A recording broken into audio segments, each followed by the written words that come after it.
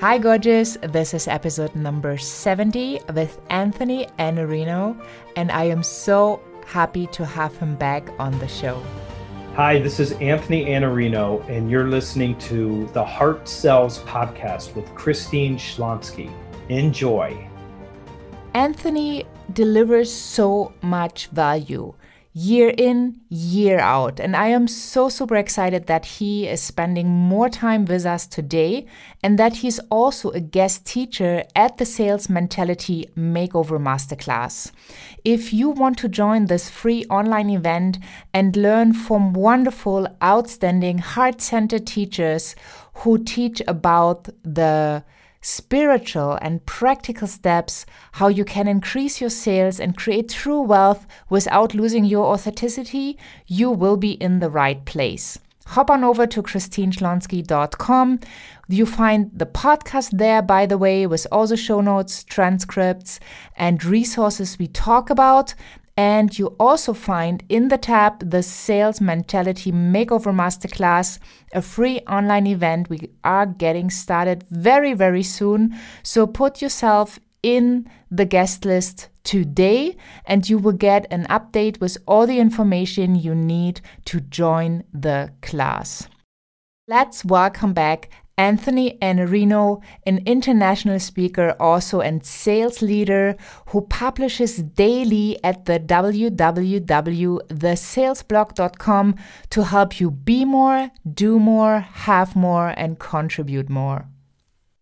Well, I'm so pumped that I have Anthony back in the show today. Welcome to Heart Sells Podcast. It feels like we just keep doing this over and over again, don't we? Yeah. We enjoy it though. It's wonderful. We do enjoy it. I love talking to you.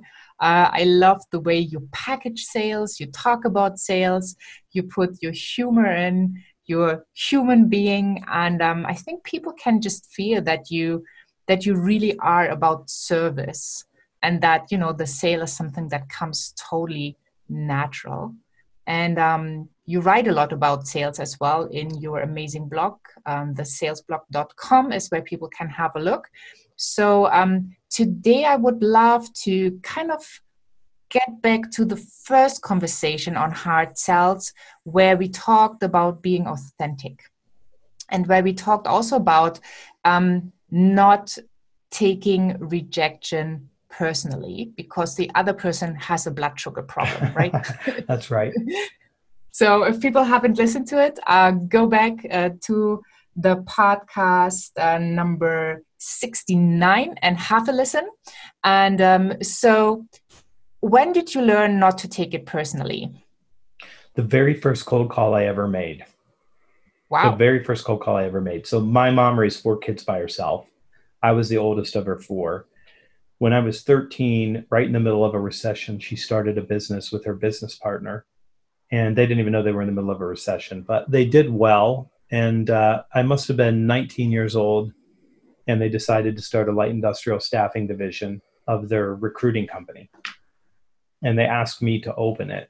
And I went down and I started working in this office. And they said, when you have nothing to do, call people who might use temporary staffing and see if you can help them with anything. And I said, okay, I'll do that. And they gave me this little binder. It was like a little 3x5 card binder. And it had the script for how to ask for a meeting and how to overcome 5 objections. And that's what they had for me. And I didn't have anything to do. We were a startup. So all I could do is call some people. So I started calling people. And the very first call I made was to a company called Snare. And I still remember the company because it was my first call. And I called a guy and I started to read the script. And I said, hi, my name is Anthony Iannarino, and I'm calling you today. And he said, wait a minute. He said, you're reading from a script. And I said, yeah. And he said, call me back when you don't need a script anymore. And he hung up on me. He immediately hung up on me, my very first call. And I didn't know what to do because I was supposed to be trying to help this guy.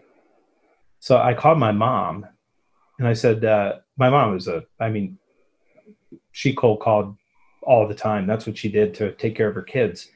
For $4.50 an hour on a draw, she's taking care of 4 kids, petrified of the phone. But by that time, she was great. I mean, she's great with clients and kept clients for 30 years. But I called and I said, this guy just hung up on me. What do I do? And I told her the story, and she said, you call him right back and you say, I don't need the script. I need to ask you for a meeting. And I said, but he just hung up on me. And she said, I know, just call him back. And so I picked up the phone and I called him back. And I said, listen, it's my first day and I don't need the script. What I do need, though, is to ask you for a meeting so I can come out and talk to you about whether or not we might be able to help you with temporary staffing. He said, okay, you can come out Thursday. I was like, that worked. And I literally called him right back. And it's this, how do you get through the fear of, somebody says no to me and then I have to continue to persist? That happened for me on the very first call. And it sort of set the tone for me of how do you engage with people and how do you think about this? He said no. He hung up on me. Well, you call back. And you don't have to call right back like that. If somebody's really in a hostile mood, maybe you give them a little time and try them again. But you just have to believe that it doesn't mean anything about you. And if your audience is predominantly female, if you're predominantly women tend to be more concerned, I think, with men around some conflict like that. And I would tell you, the fact that somebody rejects your offer says nothing about the value you create. So I'm gonna say that again because I want to make sure people understand what I'm saying. The fact that somebody rejects your offer says nothing about you as a human being or the value that you create for other people. It says they haven't yet recognized the value, and you're going to try to do this again until you win them over time. You are still a whole human being. No matter when somebody rejects you, you're still whole. No, you have not been harmed in any way. So you can check yourself like, wait, am I harmed in any way? And check your body. Go out if you want to. Look at your bank account. Your bank account's still there. Your house is still there. Your children still love you. Nothing bad has happened. You just caught a person when they weren't either ready to perceive the value or they are really just grouchy right now. The rejection is not anything about you personally. And if it was, then you would have the right to feel something about it. But I would tell you, you don't have the right to feel anything about the rejection because it has nothing to do with you. All it means is they didn't perceive enough value in the conversation to say yes. So what do? Create more value. That's the only thing you need to worry about. Yeah, and to call back, not to get hung up yourself. Yeah, exactly. Give it another try. Absolutely. Yeah. So do you remember the very first thing you ever sold in your life? Yes. I was 15. And I sold a community group, a bike-a-thon, where they would go out and collect money for muscular dystrophy. And they would have people in the community ride bikes, and people would give them a donation based on the number of miles they rode the bike. So I did that when I was 15. That was the first thing I ever sold. How did it make you feel? Well, I felt nothing about it at that time because I left that job and I went to work at a skating rink where I was surrounded by teenage girls. And as a teenage boy being surrounded by teenage girls or cold calling, which one do you pick? They called and begged me to come back because they said, you're the only person that's ever gotten anybody to do a bike-a-thon since we started. And I had 2 going at that time. And I felt good about it, but not good enough that I was going to go back and do it again. I was 15. Yeah, I totally agree. So some people have like the amazing stories that they, I don't know, painted rocks and went to their neighbors and tried to sell the rocks or baseball cards. Well, I had a paper route. I mean, I did that. I sold papers. Okay. But that was something people were buying, and I didn't really have to sell anything. The bike-a-thon was a different thing. I had to get people to take real action. Yeah, I think that's a pretty empowering feeling when the first person says yes to you. The first person, well, yeah, that's right. I didn't know they said yes, though. They did it like they agreed to it, and then I left and they started afterwards. So I didn't find out until somebody called me, but it still felt pretty good. Like I was successful. Okay, well, cool. And when you think about people taking up their passion and trying to make a business out of it. So sales, in comparison, what I see in the market right now is that a lot of people think the better their social media, then sales comes by itself. Like, if I have like a Instagram going and my Facebook is great and I Twitter on a regular basis and put nice pictures, people will just come naturally and buy from me. How do you see that situation? I see that as a very, very poor plan. I mean, I see it as a very poor plan. So social media creates awareness, but you have to drive people to act. So depending on Hmm. what you sell, I mean, if you're selling something retail, like you're selling jewelry or something like that, you still have to get them to some page where you can make an offer. But if you're selling services, you need a conversation. So you have to be marketing in some way that says there's a way for me to capture information from people so I can engage with them and call them and ask them if there's something I can do to help them, or invite them to have a discovery call to see if I might be able to help them, where I'm going to give them insights. And, every conversation that you have with a prospective client, I think you have to trade more value for the time than they trade in the way of time. So they have to get the best end of the deal. So that's, even if you have, Christine, even if you have a half-hour coaching call with me to see if it might be a good fit, even if it's a no at the end of that, you're going to find tremendous value in what we share together. What's a 30-minute meeting look like for you later this week? I mean, I'm going to have the conversation, because in a service industry, you've got to start somewhere. And if in that 30 minutes I can create value for you, then we can decide whether or not there's a next step. But I think people are far too passive, and they think because I have a website and because I'm on social media, the clients are going to come and find me. Sometimes they do. Most of the time they don't. You have to work harder. You have to get into a conversation where you can talk to people. Yeah. Yeah. I see that people, well, I feel that people are hiding from sales conversations. Yeah. Because the social media advertising looks like more glamorous, and it feels like less work or something they enjoy more to put up pictures, instead of having those conversations where it could be a no at the end.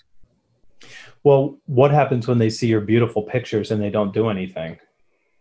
Isn't that still a Yeah. no? Yeah, but there's no direct interaction, so they don't even know about it. Yeah. And then it probably doesn't hurt as much. I mean, And look, there's 7.4 billion people on the planet, and 7.3 billion 990,000 people don't care about what you do anyway. I mean, so they've all said no already. So yeah, who cares? I mean, you have to find what you called your soulmate. You called them your soulmate clients, right? yes, Yeah, that's what you yeah, called them, and that's right. You don't need 7.4 billion people. You need to find the 32 people that care so deeply about what you're doing that you're going to have a relationship and serve those people. That's what you're really looking for. And I think you have to find them, you have to engage with them, and you need to talk to them. I've been thinking more and more about how many hours of conversation do you need to have to really win a client? And I think it's far many more hours than people think it is. And they think, well, I have this website and it tells the whole story. They want to talk to you. They want to hear. They want to understand. They want to connect. They want to be confident that they're making the right decision. They want your insight, and they want your sense of humor, and they want to know that you're a real person and that you care about them. yeah, totally agree. So when people get on the phone with you, what are the basics or the most important points that need to be in the conversation so that you can deliver value? Like if somebody's listening right now and thinking about their sessions, their get to know me sessions or discovery or strategy or whatever you want to call them, what needs to be in those that both of the parties get a pretty clear picture, and then if it's the right fit, they can work with each other? There's two things here that I would say. So I have a very, very nuanced and subtle view of this concept. So my view of this is, if you want to create value for another person, the first thing you have to do is help them discover something about themselves. That's the first thing. So you have to bring an awareness to, wait, there is something here. And then the second thing you have to do is to show them that there's a better future available to them, and that they can actually make that transformation from where they are to where they want to be. You have to let them know that it's possible. And then you have to check and make sure that there's a fit, because there are a lot of people who can do the same thing but might do it in a way that's a better fit for some individuals, and you might be a better fit for other individuals. And so you do want to make sure that you're working with people. I like your soulmate clients. I call them dream clients, but I like soulmate too. Like, we're going to be together for a long time, and I've got those clients. but you want to make sure that you're working with people that are going to value you and value what you do, and where you're going to have that relationship and you're going to help move people to the better place that they're trying to get to. Yeah. So would you also agree, like if it doesn't feel like soulmate or dream, you rather let go instead of persuading them to buy from you? Well, not everybody is going to be a dream client. And, when you're starting out, you need to take clients. I would just say, don't take a nightmare client. I mean, don't take a client who doesn't perceive value, who's not going to understand what you're trying to do, who isn't going to do the work. Don't spend your time with people who are going to, well, let's call them energy vampires, right? They bite you on the neck and they suck all the energy out of you, and then you feel terrible at the end of the interaction. It's much better when you have people where you feel energized after you do the work. Yeah, totally agree. That's why I call them soulmate clients, because I'm totally happy when I see them appearing in my calendar. I'm happy when I log in with Zoom. I'm happy when I talk to them, and I'm even happier after the conversation. And we have to find something we disagree on, though. I'm not sure what it is. We'll have to find something over time. We agree on everything, right. So we'll have to figure out. How about, I know that you are working a lot. Oh, here we go. Right? Probably more than the average person. Like, what do you do to have like this harmony or kind of balance in your life? What does balance mean? Well, I'm not quite sure with a balance, and I had an interesting conversation around that with Bob Burg, actually. And he talked about harmony, like where everything kind of clicks and flows. So what do you do to, well, are you in this state, or are you like a regular human being having good and bad days? Like, how do you create that harmony in your life? I have an amazing ability to get myself into an unresourceful state. I have an amazing ability to do that. I can talk myself into a bad mood very quickly. I can say something to myself like, these people are stealing my time. I mean, well, that sounds harsh, right? It's not even that they're wasting my time. They're stealing it from me. So how negative do I have to feel about that? Really negative, right? Time's the single finite non-renewable resource every human being has, and someone's stealing it. If I have to wait in a line, I can talk myself into that state. I don't have bad days per se, because I'm not wired for that. I've sort of always been wired. For some reason, when I ended up here on this planet, I've just thought this has been the greatest thing that could ever happen. So I love this whole thing called life. I've always loved it. I've enjoyed everything that I've ever done. I enjoy it. So I feel that way. But I am able to get myself into a bad state. But harmony, I mean, you're a human being, so you've got all this chemistry going on in this thing that we're stuck in, this body, right? So they call it a meat-covered skeleton, with a soul inside it. I think that you have this chemistry, and you're going through cycles of things, like your energy is high, your energy is low, the balance isn't right, and you can not feel good because of that, and you can certainly have bad days. The harmony for me is, am I living in line with who I really am? Am I being more, doing more, having more, contributing more? Am I doing that? Am I making progress? Am I where I'm supposed to be? When I look back, am I going to say I served people well? And did I do the work that I was supposed to be here doing? And that's the part where it's harmony for me. So I work a lot of hours, and you're a little critical, right? You think I should have more harmony. I work a lot of hours because I love what I do. Me too. And as but we're trying to find a way to disagree. All right. Well, so far we can't find anything. Well, do you have to have a point to disagree with a human? No, but I just think I'm trying to have fun with you. And if we had something, it would be good. We could have a really good argument. How many hours? Yeah, how many hours is too many? How many hours is too many? I don't know. Oh my goodness. You get the same illness I have. I'm like 94. Is 94 too many? Well, if it's not too many for you, I'm fine with it. We can't disagree. See, I like right now it's springtime here in Germany, so the sun is out, it's beautiful.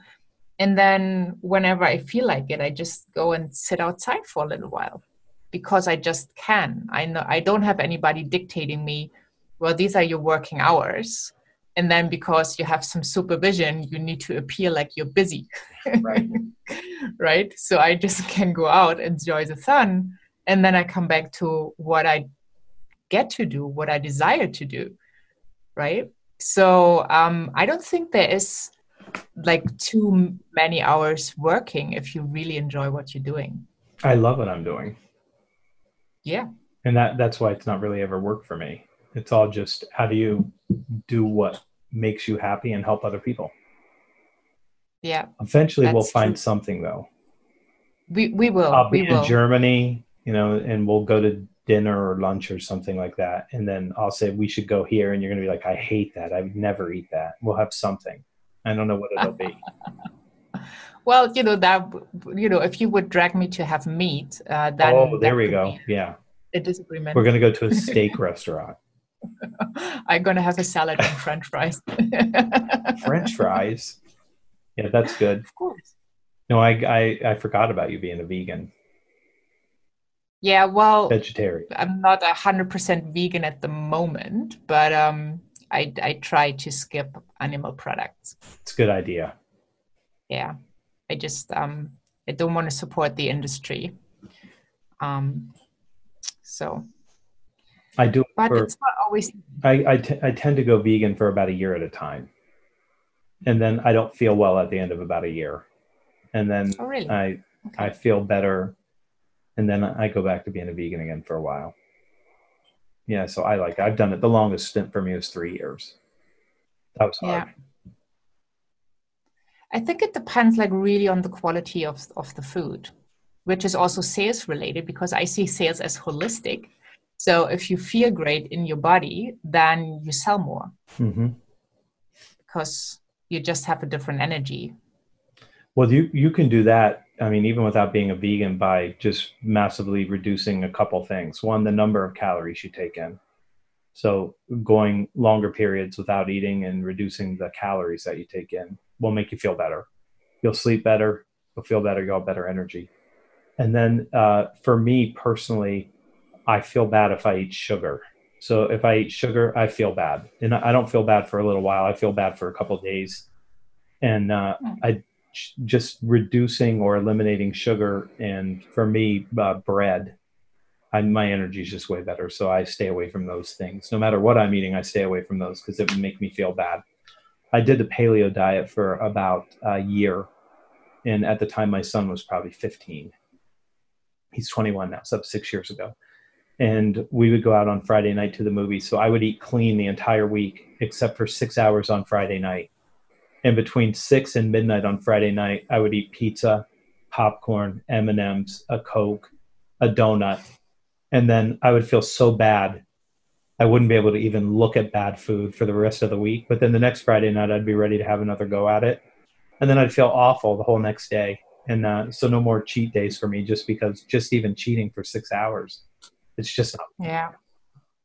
So you shouldn't do that before a sales conversation, right? No, you should be light. Just don't Yes. don't eat a lot, and certainly don't eat anything that's going to cause you not to have great energy. Wonderful. So the best advice, have great energy so people can connect with you, with your And true smile. self and smile. Yeah. We learned that one.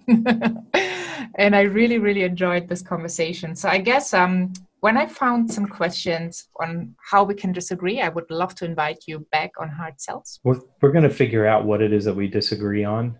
We're going to figure that out, definitely. And then And we're going to have a tremendous argument. Yes, good plan. And it'll be fun. People will be like, what happened to them? They sounded like Yeah. they were getting along so well, but then this one thing. Me. Well, we figure that out. We promise that to people that we figure it out and have another conversation. And I thank you so much for all the wisdom, the fun you're bringing to Hard Cells podcast. And you have an amazing, amazing day. You too. Thanks so much for having me. Thank you. Even though Anthony and I did not find something to really disagree up on, I hope you had a lot of fun anyway and you learned a ton because he shared some really, really golden nuggets. So make sure you hop on over to christineschlonski.com. There is a podcast tab. If you click, you get taken to the podcast page with all the amazing resources, the show notes, the transcripts, really cool graphics of the wonderful guests, as well as all the social links so you can connect. And as I said earlier, please join the Sales Mentality Makeover Masterclass to learn spiritual and practical steps to increase your sales and create true wealth without losing your authenticity. I cannot recommend it highly enough. I've gathered so many outstanding, super successful guests who teach you their knowledge. And the best news, this class is for free. Once you commit, and you show up when it is taught. So you can learn, and everybody is sharing their success secrets with you. And I'm so super excited that I have the opportunity to offer this amazing event to you. So hop on over to christineschlonski.com, find in the tab the Sales Mentality Makeover Masterclass, sign in, and you are all set. Thank you so much for being here. I so enjoy having you. Have a wonderful day wherever you are in this beautiful world. And bye for now.